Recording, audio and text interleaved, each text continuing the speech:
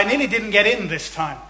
I noticed that my passport was now an e-passport, and that the machines where you swipe them were empty of people, but there was a big queue coming back into Fortress Britain. You have to cross the red line and all the rest of it. So I said to the man when we got there, I said, could I have used my e-passport in the booth? Oh yes, he said, and then he became rather thoughtful. Though he said, in your case, you would have been turned back.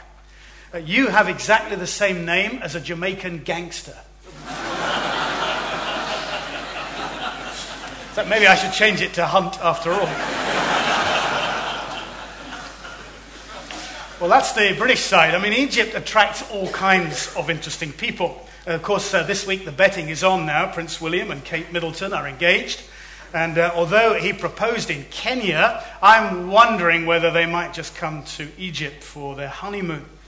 And of course, people are fascinated. Many of you, I think, have been to Egypt. You've visited, fascinated by the sights and the sounds and the smells. Often, as we discover when we look after visitors and guests, absolutely overwhelmed by all these things. We get some very interesting people in Egypt too. One of Helen's most interesting conversations with our bishop, who is an Egyptian, but who trained as a doctor first before he got ordained. So he knows the West and the Middle East. One of her conversations with him was about how you read people in a different context. How you tell who's fascinating, who's eccentric, and who, frankly, is barking. And there's a few of those who come to Egypt sometimes. And we have to help each other discern what is going on. And of course, he helps us all the time, because we are constantly needing the help of our friends to know what's going on around us. Someone said that living in Egypt is like living in an onion. There's always another layer that you didn't know about, some extra dimension that you may have missed. But over the bridge from us, over the Nile, down the hill a little bit, graffitied on the wall, is why many people come. Egypt, it says, is the cradle of civilization. The cradle of civilization. Here we have roots. We go back thousands of years. Cairo is the mother of the world. Literally, Al-Qahira means the victorious or the oppressor. And it depends which day you hit her, which one it will be. Africa's largest city, 20 million maybe. That's 40 times Edinburgh. Egyptians are themselves proud Middle Easterners, and of course we pray for them because they often find themselves playing a key role in the various levels of the oh-so-complex peace process. But Egypt also is an African city. The day of prayer that takes place on Pentecost Sunday was called by Africans in the beginning, from South Africa to Egypt, united together, calling the world to prayer. And I think this year was the first time, maybe last year, when every nation in the world at last had some group that we knew about who were praying for God to move across the world and in their nation. Egyptians are Africans, especially when it's the Africa Cup and they get to beat everybody else, which they've done for the last 7 years. And Egypt, of course, is also big enough just to be Egypt, thank you. Big enough to be independent, like Turkey, like Iran. These three great nations cradling the region. And in each of these nations, the gospel is having its impact. For us as guests, we never fail to be moved by living in a country with such deep Christian roots. There's no reason to doubt, I think, the tradition that St. Mark came and brought the gospel to Alexandria right after the resurrection. And the Egyptians set great store by this. Such a sense of the gospel from the beginning. We're working with the Lord's people who one way and another have been here since the time of Jesus himself. In one of the 4th century Syrian monasteries, it's called the Syrian one, in the desert in Egypt, it has a door. The photograph, I'm afraid, didn't come out, so I can't show it to you. But on the door there are 10 panels focusing on the cross. And each panel tells you about a period of time in the life of the church, from the very beginning to those early persecutions, to the time when the church was the majority in each country and in the region, to further persecutions when Islam came, and so on, right the way through into the 20th century. It's an amazing piece of work. The pressure that our friends feel, that has come these last 1400 years since Islam swept across the region, the pressure is real. Islam does not do minorities. We feel it very keenly. Egypt, on the one hand, we've discovered, is a very significant place where Muslims in the majority and Christians do live and work together most of the time in peace and respect.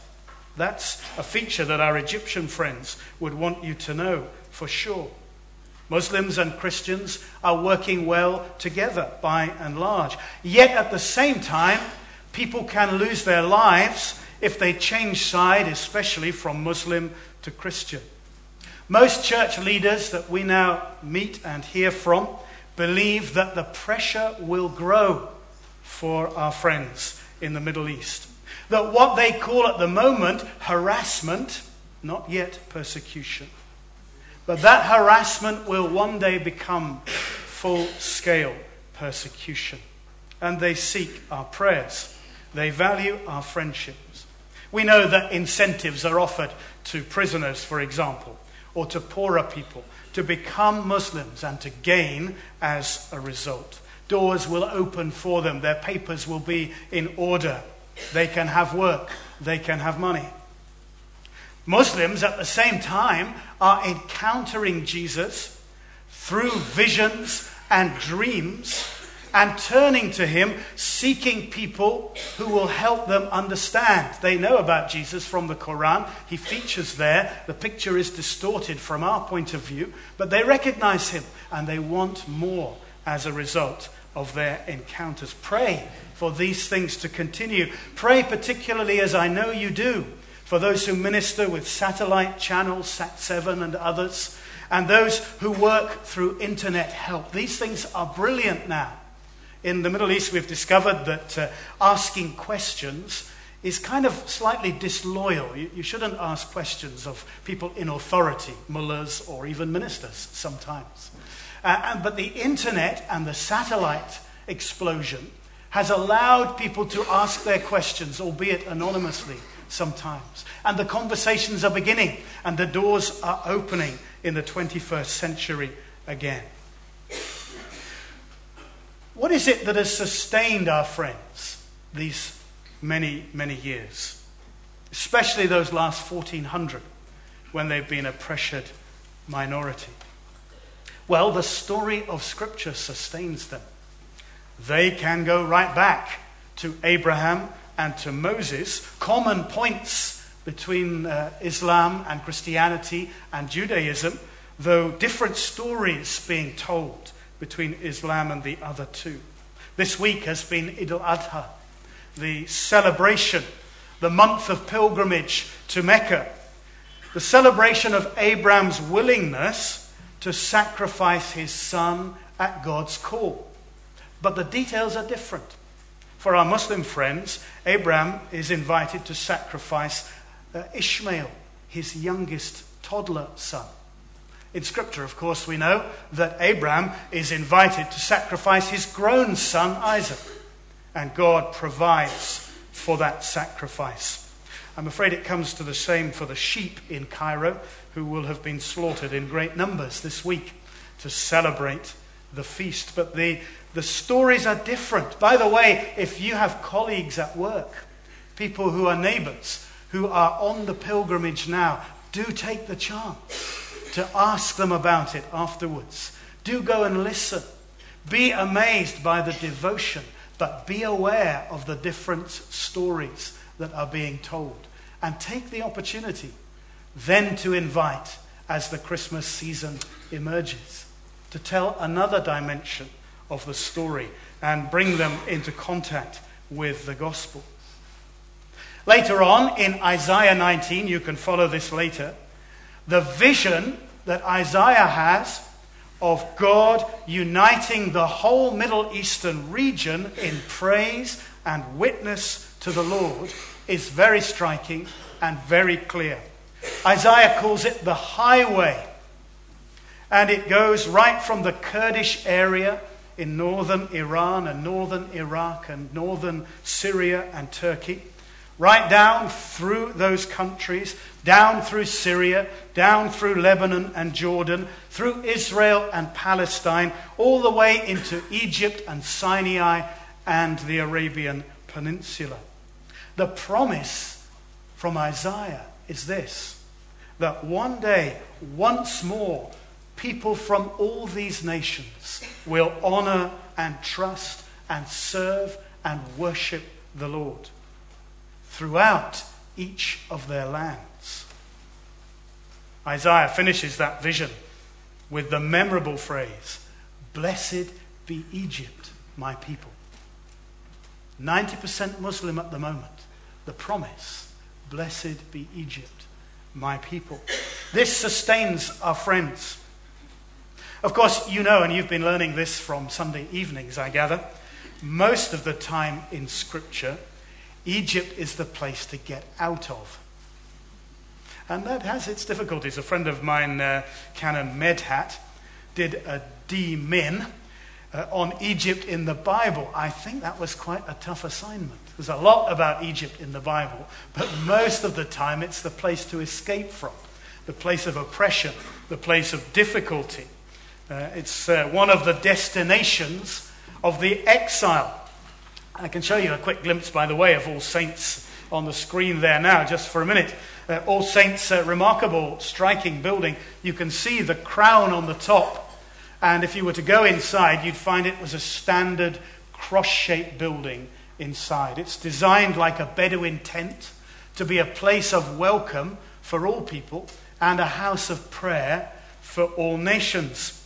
And at All Saints, like you here, we pursue series from Scripture when we can. And we've been hearing the message of Jeremiah in the last few weeks. Someone said, as we came towards the end, "I'm really glad we did that series.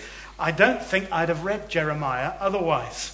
It reminds me of someone at St. Thomas's who once said to me after a long series on Ecclesiastes, which is kind of like a biblical paint stripper, taking away all your pretensions and your illusions. And after 8 weeks on it, she said to me, "Oh, I'm so glad that series is over." It had done its work. And Jeremiah has been very powerful to us. And he ended up in Egypt. He was exiled to Egypt. Indeed, we send many of our guests down to old Egypt to look around the old sites, as we'll hear in a minute, the places where Jesus and his family came. But also tucked away behind, there is the last remaining synagogue. And the word is that the bones of Jeremiah are underneath the synagogue. So we send them off to see if they can find him. Of course, for our Middle Eastern friends, sometimes they're quite nervous about the Old Testament because there's so much about Jerusalem and Zion and Israel, and these are painful issues for many of them. It's just too difficult and too confusing. But our Egyptian friends are a bit more relaxed because for them it's part of the roots of the story. They know their part in the story. And particularly as we remember this verse from Matthew chapter 2, verse 15. God says, "Out of Egypt have I called my son." Egypt has a special place in the gospel story. Matthew 2, verse 15 comes from Hosea 11, verse 1. Hosea's prophecy fulfilled in the events of Jesus' birth and youth, and even fulfilled in the crisis that followed the visit of these wise people. It's reported by Matthew. Matthew, the gospel writer, most concerned about roots. So by the way, when you see the pictures, when you see the Christmas cards, when you see the Holy Family trekking through Egypt, you can see them just on the bottom left there. The pyramids are always in the background. So we never forget that they came here. We never forget that they came to Egypt and they found in Egypt a place of safety when Herod was raging and destroying families and children's lives.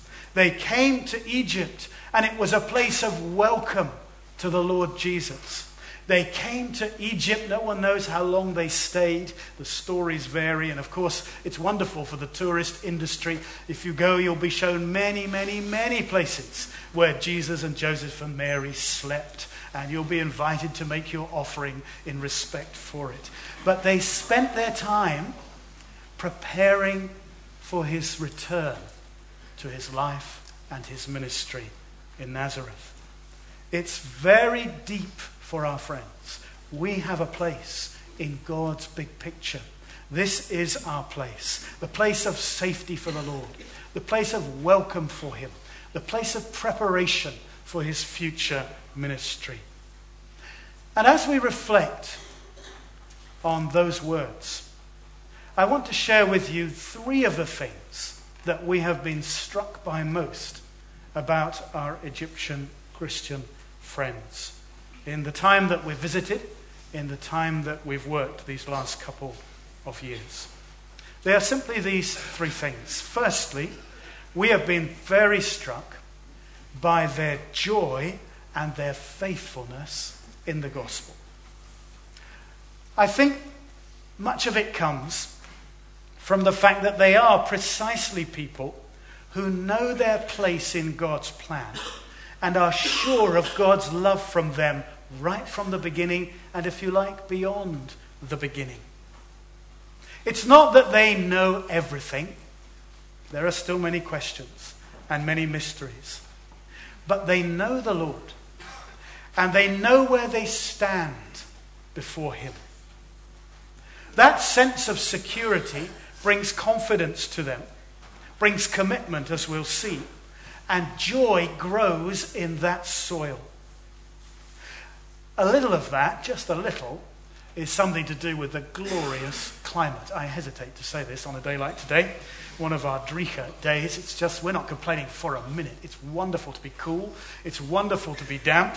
It's wonderful to see some beautiful, varied skies. But where we are, I'm sorry, and when we go back on Wednesday, I'm really sorry, it will be 25 to 30 degrees. And the sun always shines, and the rain comes from below, not from above. It's an amazing place. And we live outside. We live in the courtyards. We live on the streets. We live our lives outside, not just physically, but I think emotionally too. Our friends are up front with us. They are marvelous. Egyptians are amazing, really. In our stumbling attempts to learn Arabic, we say things sometimes. Oh, they say your Arabic is wonderful. And we cringe in a corner. Others in other countries will say, how long have you been here? 2 years. Can't you speak better than that? But Egyptians are just wide open. If you make any effort to come onto their turf, to speak their language, they'll welcome you with great joy. Some of that is to do with an open, warm climate. We're not shivering in our worship sometimes. I wonder sometimes if it all goes pear-shaped. I might try and do some further study about the way that climate affects Christian worship and witness. But most of their joy is understanding their place in God's plan and purpose. Even in the toughest scenarios, like this one with Herod, when lives are being lost and when rulers are out of control for fear and lashing out in brutality and violence, as many rulers in the region have done and still do for insecurity, God is in control, and God is ahead of the game. Here's a word to Joseph, and the journey begins. And where is the safe place? It's Egypt. All this is in such marked contrast to even the best of Islam. Such Christian confidence in Islam would be read as blasphemy. How can you be so sure that you stand secure before God through Christ? You can't claim that. You can't surely know that. It's too much. You cannot claim to be sure of your relationship with God. That is for God alone to judge, and you have to submit to him and wait to see. You can never know where you stand. Not you. He alone will decide who he forgives and who he does not. His will, his privilege, if you like, is to make that decision. You can only submit to that will and wait to see how he will judge. Actually, many Muslims who become Christians will battle with this for a very long time because it will keep coming back to them. It will keep eating away at their security. You can help them like this by reading verses like this. Out of Egypt have I called my son. You have roots in God's plan. You can be sure where you stand with him. You do not need to be afraid anymore. It's such a powerful witness, such a powerful difference. So many battle with it, and our help can be alongside our friends to help them be sure and to help them stay sure that God is for them. As we'll be celebrating at Christmas, God is with us. God is Emmanuel. God has come here. God is interested in every detail of your life. He doesn't just send you rules. He's come as a person to speak the language of human personality and to change us from the inside out, to rescue us and bring us into the presence of the living God. You may be sure of it. It's not claiming too much. You're not claiming you know everything. Paul says, I see through a glass darkly much of the time. But you can be sure of this. Their joy and their faithfulness in the gospel. You see how powerful that is and how powerful the gospel is for our Muslim friends. Here's the second thing. In addition to their joy and their faithfulness in the gospel, we have noticed their complete commitment to learning and to discipleship. This has been very striking. We noticed it actually over 12 years ago when we had a sabbatical in Egypt and in the region. How much more deliberate many of our friends are in their minority situation. By the way, a minority in Egypt, 10% are from Christian background. That's still 8 million. That's coming up for double the size of Scotland. So we've got quite a few people around. But in that context, they are very committed to learning and to understanding. We would call it discipleship. Now, where we are, in the cathedral in the center of Cairo, we get people together on Friday, the main day off, and on Sunday. And then we have a variety of home groups. We've actually got 5 this year. But they're small and it's difficult to get people together. It's difficult to get people to travel across such a city. It takes so long to make journeys so much of the time. Many of the businesses, many of the universities, many of the schools are moving out of this massive city to the desert where you get a lot more land for your money, but you have to start from scratch. But you have to budget 2 or 3 hours a day for your journeys in both directions. It's a tough call. So it's tough to get people to come for an extra meeting in the midweek. But our Egyptian friends seem to manage it. They find ways of meeting to learn together. They regard themselves as the Christian family. And in a family culture with a pyramidical structure, with fathers in the family calling them together, the family eats together and the family learns together, all ages together. And they make time and space for it. And again, look back in the history, look back in the roots. We've been doing a little series recently in the cathedral, alternating with our regular Bible study, as perhaps you do as well, simply called Learning from, mostly Egypt, and certainly from some of those early church leaders who knew the apostles right at the beginning. What did they write? What were the issues that they faced? How similar are they? And they're some of them very similar to the issues that we face now in the Middle East, and I suggest that you are facing here now. It's been very stimulating to go back to Athanasius, the guardian of the faith, against Arius, who wanted to give it away. And by the way, Arius got the music, and that's how he did it. He got hold of the music and began to change the words. It's very significant, both what we sing, how we sing. Because in the past, The church nearly came off the rails over this, and God raised up an Athanasius to get us back on track. St. Anthony, much loved by our Egyptian friends, was the pioneer of the prayer movements that we're now enjoying flourishing again in contemporary Scotland. And some of those roots go right back to these original people who learned to pray, sometimes far away in the deserts, sometimes in the cities involved. They learned that school for learning, the catechetical schools as they call them, they're not only for specialists. They are to equip every believer for every challenge that we face every day. If the members of a congregation are well trained, that will equip us to be witnesses in the world, wherever God takes us, wherever God places us. It'll also keep those of us who teach and preach sharp, because you'll know whether what we're saying is true or not, because you'll be at a similar level. And we need to welcome that. Out of Egypt have I called my son. Out of this kind of context, God says.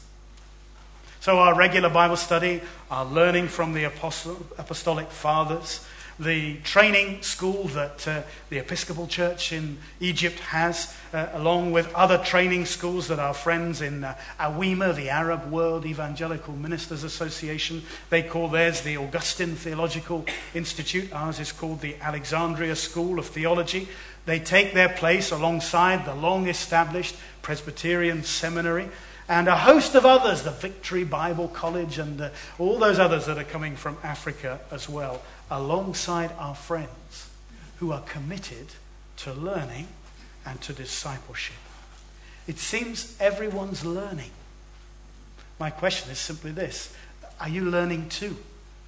Even those of you who are students, I know sometimes study is some kind of occupational hazard. But actually you're learning. And are you investing at the same level in your faith? Because the challenges, as we well know, are out there.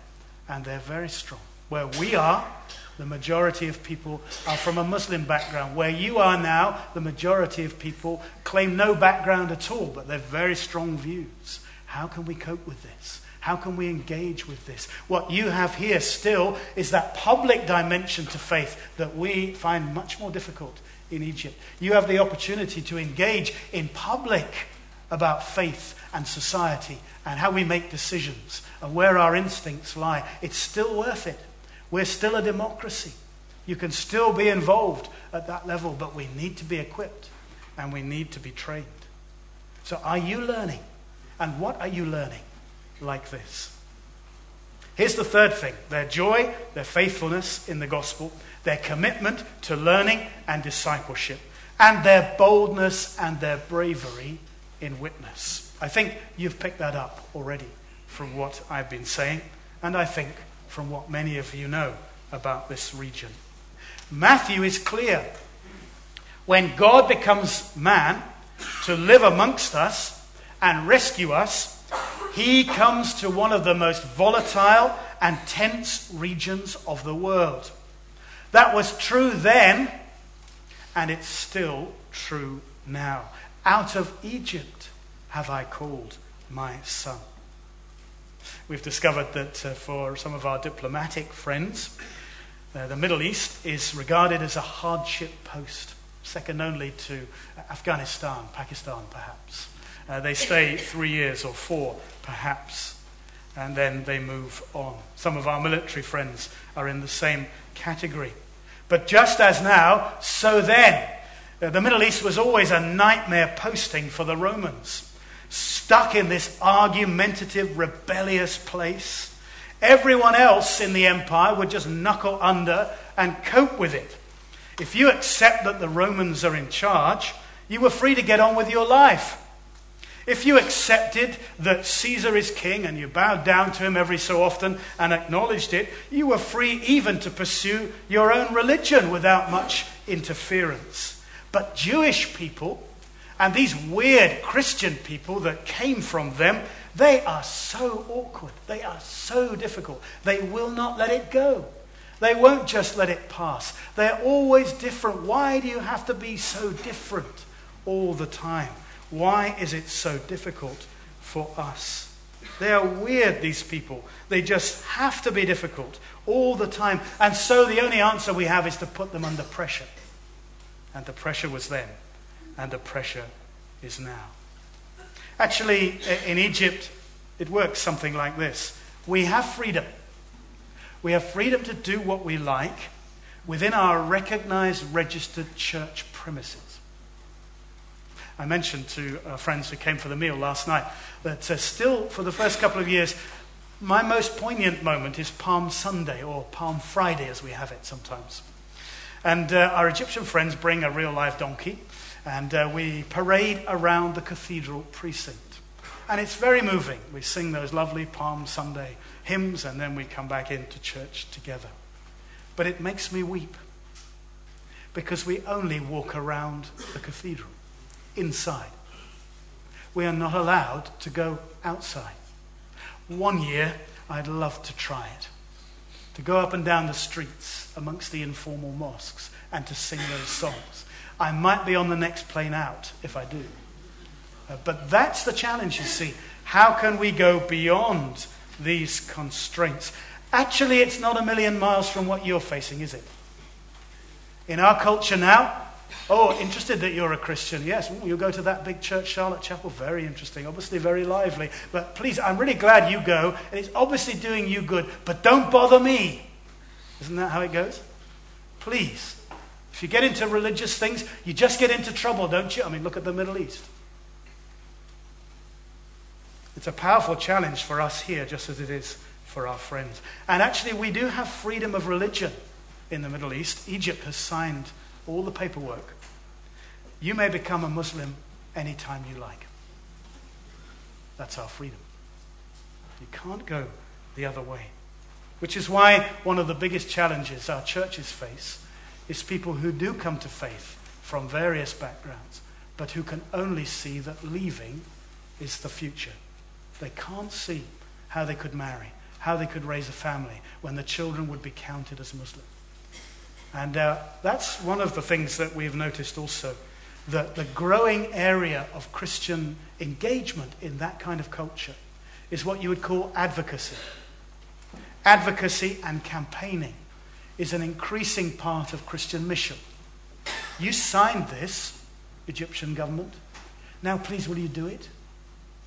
And we'll be watching, and we'll talk about it, and we'll tell others about it.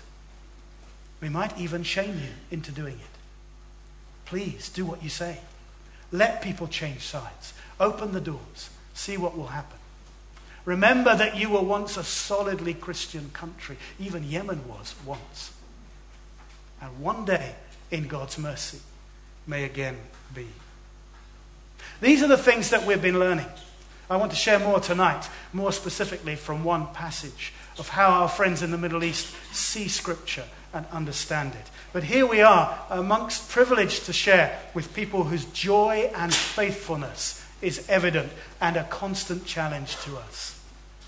People whose commitment to learning and understanding is continuous, a constant challenge to us.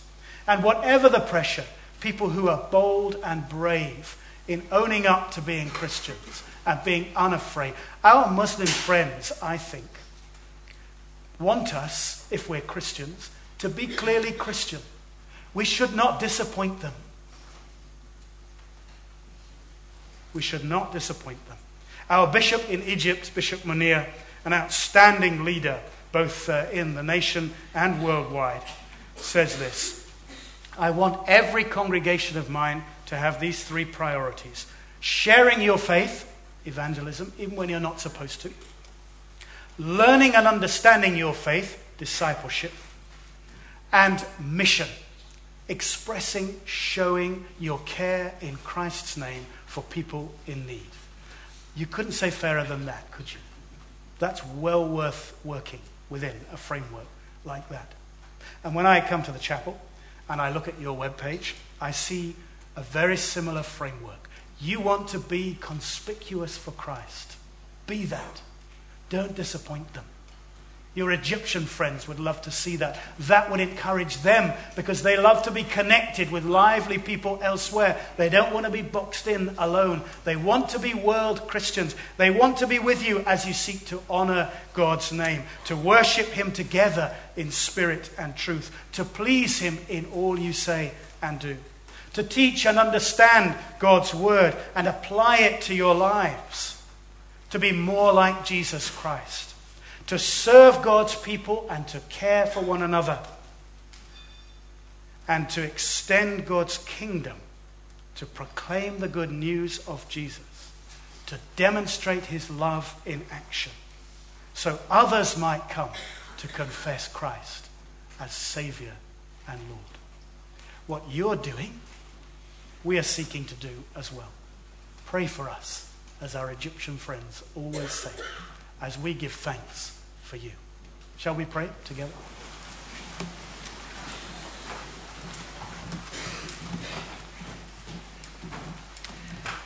Let's take a moment of silence as we pray and hear those words ringing in our ears out of Egypt. Have I called my son?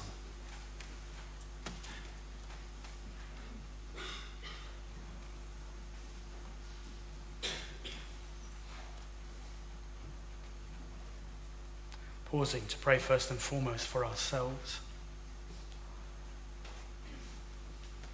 that our security in Christ might deepen, our joy might grow, that our determination to grow and learn and understand might deepen, and that despite the pressure on us as elsewhere, we might be bold and brave in our witness, winning and attracting people to Christ. Lord, as we pray for ourselves here today, we pray for our friends and our colleagues in Egypt and throughout the Middle East, as we've prayed for your people throughout the world today. We pray that these things will continue to be true for them, as we ask that they will be true for us. We ask it in Jesus' name. Amen.